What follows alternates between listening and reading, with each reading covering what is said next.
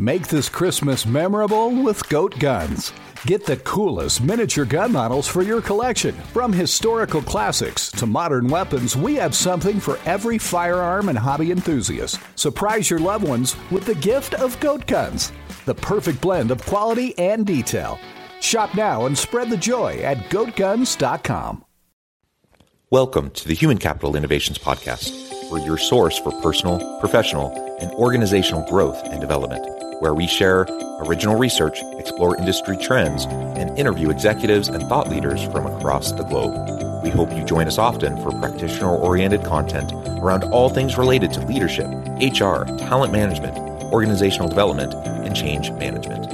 Maximize your personal and organizational potential with Human Capital Innovations Podcast.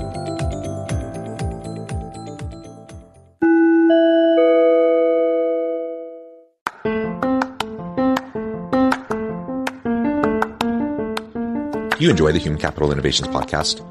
Enjoy ad-free listening by going to the Patreon page, and please consider contributing even at the producer or sponsorship level. And please leave a review. Thank you for your support.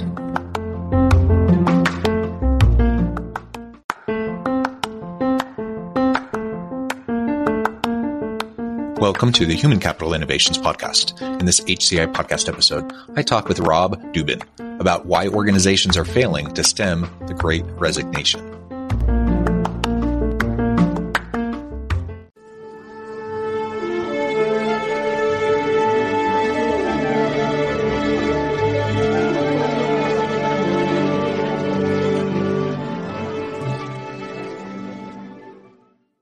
Rob Dubin, welcome to the Human Capital Innovations Podcast.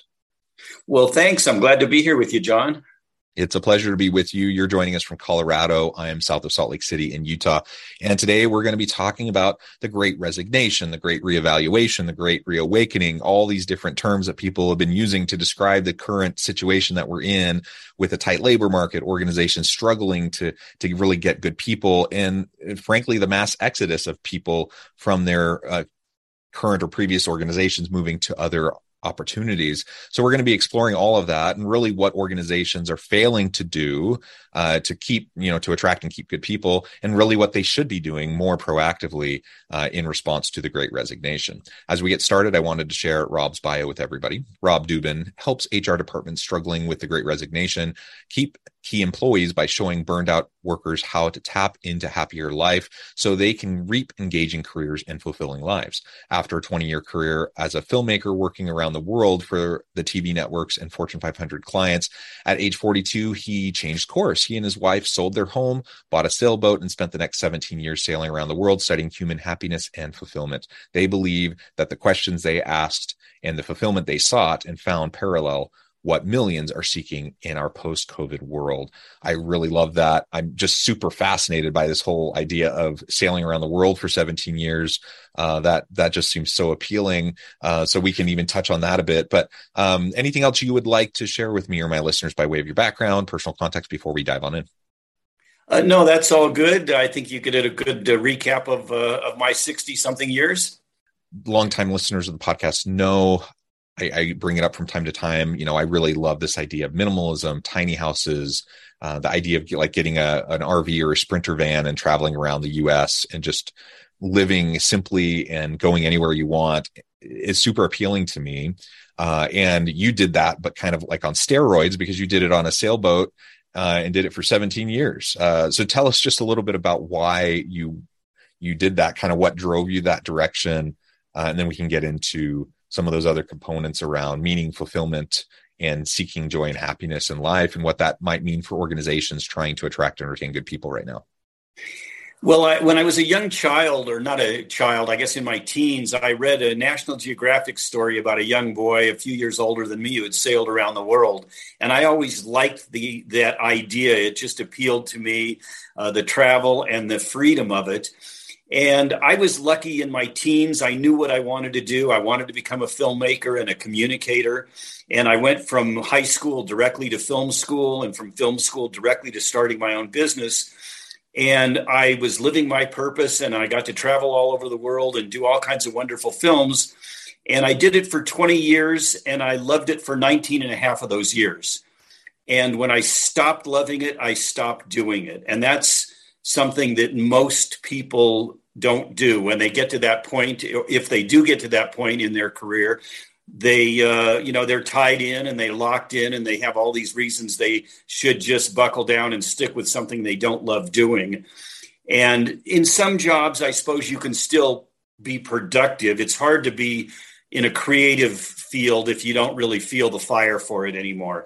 So we decided to close down our film production company and go have a new experience. And we had this idea of sailing and being self-sufficient. So we sold our home and bought a boat and went off to do that. Super fascinating. And we all have those moments in life where we take time to pause and really consider what we're doing, if it seems to align with where we're at today. And like you said, for 19 and a half of those years, it worked great for you. It fit well for you. And we all have different life stages. We all have kind of, we have core values, but our priorities might shift over time. What really is meaningful to us might shift over time. And so we talk about midlife crisis. That doesn't have to be midlife. That can really come at any point as you start to reevaluate what you're doing and how that fits with what you want to be doing and your core values and your priorities.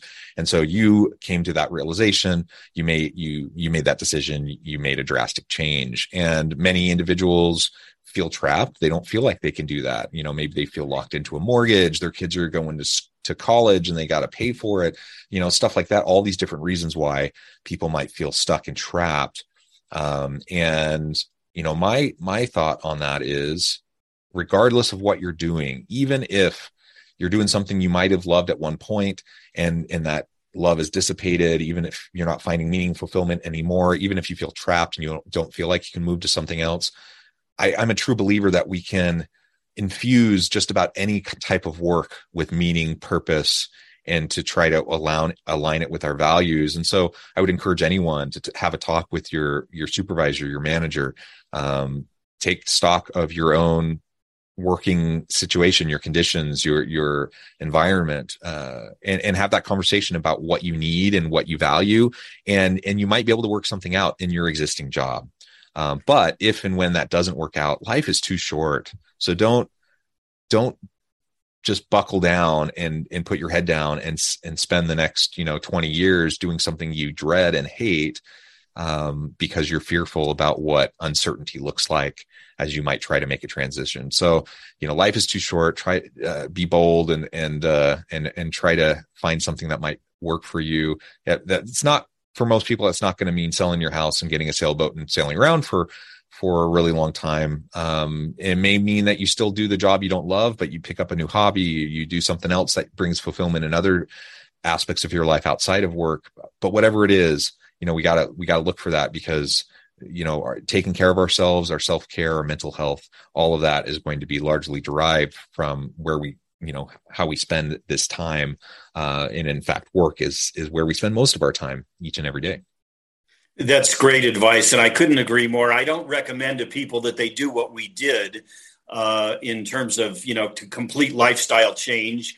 But that was, I think, your approach of talking to your supervisors and figuring out how you can do your job, and every job has parts of it that we tolerate and that don't turn us on. And the idea is to just have more of the part of it that turns you on. So that's great advice. And the good thing that's happened out of the pandemic and the Great Resignation is that HR people and your supervisors do not want to lose you. And so they are much more open to helping you design a job that fits you a little better still within the same organization. Yeah, well, that's actually a good segue. I mean, they should be interested in doing that. The question is, are they doing that? And so whether we're talking about HR departments specifically, or we're just talking about organizational leaders, supervisors, managers, all the way up through executive levels in the C-suite, what they should be doing versus what they have been doing, what they are doing, aren't always the same thing. So what do you see, organizations, what are they failing at doing to stem the tide of the Great Resignation and to continue to attract and retain good people?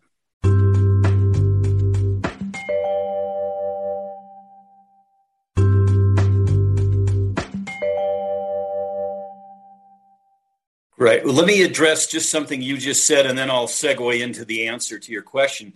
Human beings in general resist change, and we change when we get enough pain. So the HR department feels the pain first because they're getting all these requests to fill jobs that they can't fill. But when it becomes the department head's problem that he doesn't have enough people and he's starting to feel pain, then they will start doing more and more of these things to make their employees happy. So they are changing depending on how much pain they feel. But the issue with the Great Resignation, and you talked about some of those memes that have come out of the pandemic. One of them is being called COVID clarity. And that's where people during the pandemic examined their lives and they said, gee, I'm not happy. I've done all the things that I was supposed, air quotes, to do.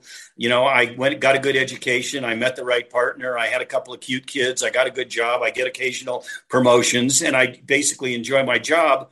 Why aren't I happy? I'm supposed to be happy now.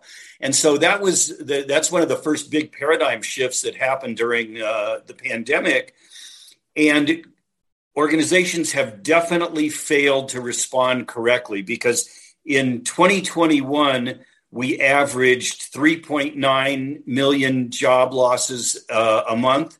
And now, a year and a half later, we're at 4.5 million, and it's holding at 4.5 all through 2022. So all those podcasts and articles and everything everybody's read about better benefits and more compensation and all those traditional things that worked clearly are not working. So that's the first thing that HR and C-suite needs to recognize is what used to work and what you've been doing in the last 18 months is failing. And obviously, the definition of insanity is to keep doing the same thing and expect a different result. So they have to change. And so my solution, and I teach happiness, and part of my study of happiness had to do with our years about out sailing, but the positive psychology and the science side, which you probably know, is that there's two parts of happiness. There's hedonic happiness, which makes us feel good in the moment. And then there's eudaimonic happiness, which is that life purpose and meaning, which makes us really feel happy long-term and a much deeper happiness. So, and then the third little piece of the science of happiness is that the circumstances of our life, our salary, our financial circumstances, our health, and our career really only account for about 10% of our happiness. So when a company institutes the massage benefit or the health club benefit or Taco Tuesdays, first of all, half of your people don't like tacos, so you miss them. And half of them don't like massages or health club memberships, so you miss that half.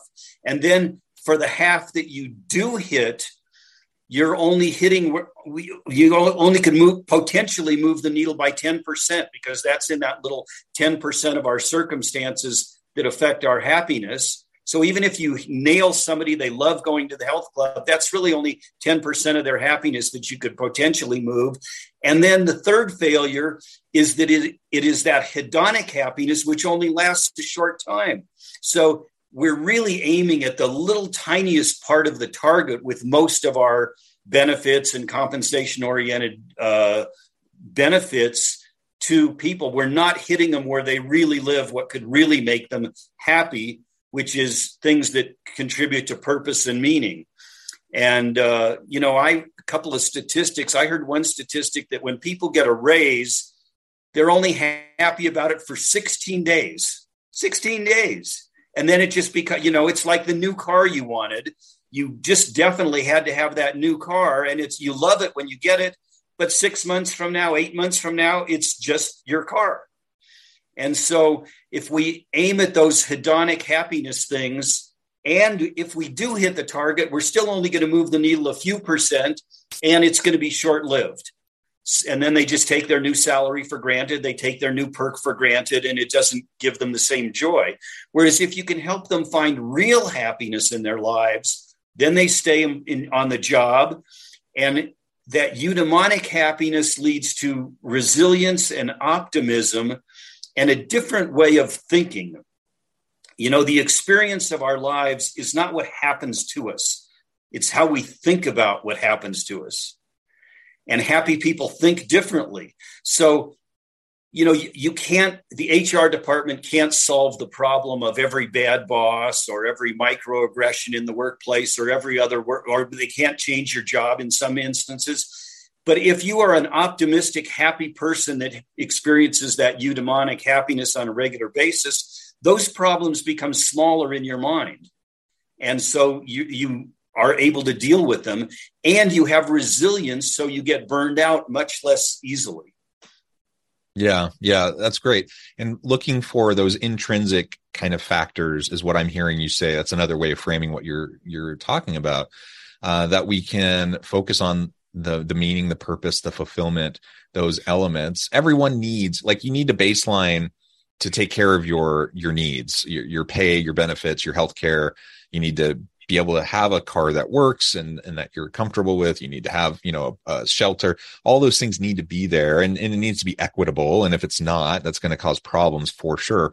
But if you're really looking for ways to engage your people in an ongoing way, you have to design work that is meaningful, fulfilling, has purpose, and allows them to grow and develop. And if you're not doing that, then ultimately people are, what we've seen over the last couple of years is more and more people are willing to, you know, maybe in the past they would say, I'm just going to stick it out until I get to retirement or whatever. But now they're just saying, life is too short. I want to move on to something else that makes more sense for me and my family. And sometimes that means a new job with a new company. Sometimes that means, you know, gig work, or just doing something that's more flexible, or completely recontextualizing their priorities, you know, to the point where they're like, I'm going to sell my house and I'm going to, you know, get a sailboat or a Sprinter van, and I'm going to do that instead. And, you know, there's 1,000 different ways people can design their lives, but ultimately we as human beings, we want meaning and purpose, and we want fulfillment, and we have to find ways to embed that in our lives. Otherwise we're, you know, if our work, which takes up the vast majority of our waking hours, if that's not providing it, for a lot of people, that's going to lead them away from their current job.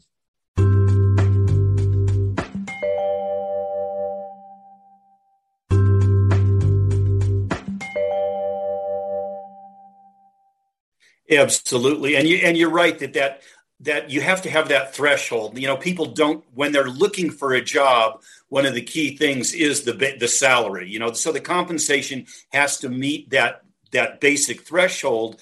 But a couple of different statistics, one of them that I'm aware of is that one survey, and I don't remember the exact age of the people, but it said younger workers, 76% of them were willing to take a pay cut to work at a job that had meaning for them. And a previous guest on one of your shows had a different statistic. He said they would take up to a 24% pay cut to get a job that had meaning for them. So, and definitely the younger the workers are, the more they think in that terms of there's got to be this life satisfaction associated with it, for sure. And one of the things that is challenging for HR and C-suite is that we're, of course, very data-driven, as we should be, but we're getting bad data in a couple of different ways. An engagement survey, if you use the Gallup Q12 survey, or whether it's that or your own, every question on the survey is some version of how can we make you happier at work? Not in your life, but at work. And people aren't resigning because of just work unhappiness. They're resigning because of life unhappiness. And that's that COVID clarity that they got during the pandemic. So the data that you're going on is bad. And then there's other data that's also bad, because your employees are lying to you on your surveys, but they're not doing it on purpose. And this is a real catch-22, because if companies are proactive and they are doing surveys to find out what would make their employees happy, most people, if you say what would make you happy, they answer with those hedonic questions: more salary, better benefits, more vacation time, et cetera, et cetera. But the catch-22 is we know those things don't really make us happy in the long term. So employees are giving you bad information on the surveys, and then companies react to that, and it makes them happy for a couple of weeks or a month or two, but it doesn't last. So companies really need to focus on teaching happiness. And we have this mistaken idea that, as I said earlier, when I've checked all those boxes of, the good career and the good education, and I have a good partner and a couple of cute kids and a nice home, I'm supposed to be happy. And during the pandemic, as I said, people found out that didn't work for them. They're not happy and they don't know why. Well, if you think about anything you're good at, John, if you play a musical instrument, or if you're a skier or a mountain biker, or some sport you do, or a craft you do, or your job, everything you're good at in life, you probably got some instruction in it and then practiced and practiced and practiced until you got good at it. Why do we think happiness should be any different? And it's really something that needs to be taught. So Harvard University has had a happiness studies course for only a couple dozen years, and it's already the most popular course in the history of Harvard University. So we think it's not something we should study and be taught and learn, but in fact it is, just like everything else. The Harvard happiness course, that one is just really fascinating to me. I do a lot of research in the space of worker engagement, satisfaction, and even life satisfaction, to your point, and holistically being able to take a look at this. It's something that organizations need to do better at, and it's something that individuals are just striving for. It's in part a sad reality, that everyone always wants meaning, fulfillment, happiness, purpose in their lives, and depression, anxiety. These things are not new. These have been a struggle for many people for a long, long time. But there's been increasing data around both the impact of COVID and the pandemic on things like stress, anxiety, depression, and with increasing rates of those. But also we see with younger millennial and Gen Z individuals and workers that they have increasingly high levels of stress, anxiety, depression, even suicidality. And it's heartbreaking. It's really sad. And so this is a systemic societal issue and problem that we need to try to figure out how to address, because people just, they're floundering for meaning, purpose, and fulfillment. And if we can provide that in the workplace with our jobs, if we can design jobs that are providing that for people, that's going to meet a huge need for especially the younger workforce, but for everybody. And it's going to help them. It's going to help the organization because you're going to have good people, and it's going to help society at large. So, ultimately, this is the kind of paradigm shift we need to go through as leaders within organizations. How are we going to make sure that we're addressing these types of needs so that people can have a more holistically happy, joyful life? And that doesn't mean being happy or fulfilled doesn't mean that everything's always wonderful. It doesn't mean that you never have frustration, setbacks, disappointments. It doesn't mean that you're never free of stress or anxiety or depression or those things. All of that is just a part of the human condition. We all experience that. It doesn't matter how idyllic, and how privileged your circumstances are, you're still going to feel those things. That's just part of the range of human emotions, and circumstance will influence that. But ultimately, we also, we can create better environments where people have a greater likelihood of discovering and finding and creating opportunities for them to feel joy and meaning, fulfillment, purpose, and happiness on a consistent basis. Recognizing again that there's going to be the natural ups and downs. Everyone has mood changes and adjustments, and all of that's just normal. But we need to have that paradigm shift in order for organizations to get good people and to help our people thrive and really achieve their, reach their maximum potential. Rob, this has just been a really fun conversation. We've only scratched the surface. There's so much more to go dig into here. But hopefully this has given people something to think about, not just for your own life, but for, as you're trying to create better environments and circumstances for your people. Rob, before we wrap up for today, I just wanted to give you a chance to share with listeners how they can connect with you, find out more about your work, and then give us a final word on the topic for today. People can connect with me through my website. It's just my name, robdubin.com. And I think the final word is that the silver lining in the pandemic is that millions of people are looking for their own happiness, and I think they will find it. And it starts with making the decision that you are worth being happy, that your life is worth making yourself happy. I think that's the main purpose we're here for. So I think people can make a decision that they want to be happy, and then they can find avenues, my teachings, other people's teachings online on how to get there. Thank you so much. I encourage listeners to reach out, get connected, find out more about what Rob and his team can do for you. And as always, I hope everyone can stay healthy and safe, that you can find meaning and purpose at work each and every day. And I hope you all have a great week. Do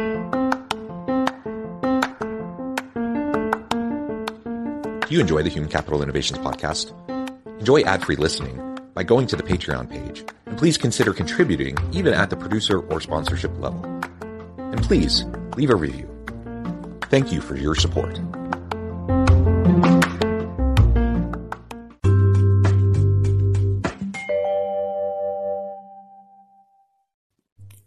Thanks again for joining us for this episode of the Human Capital Innovations podcast. I hope you stay healthy and safe and that you have a great week. Make this Christmas memorable with Goat Guns.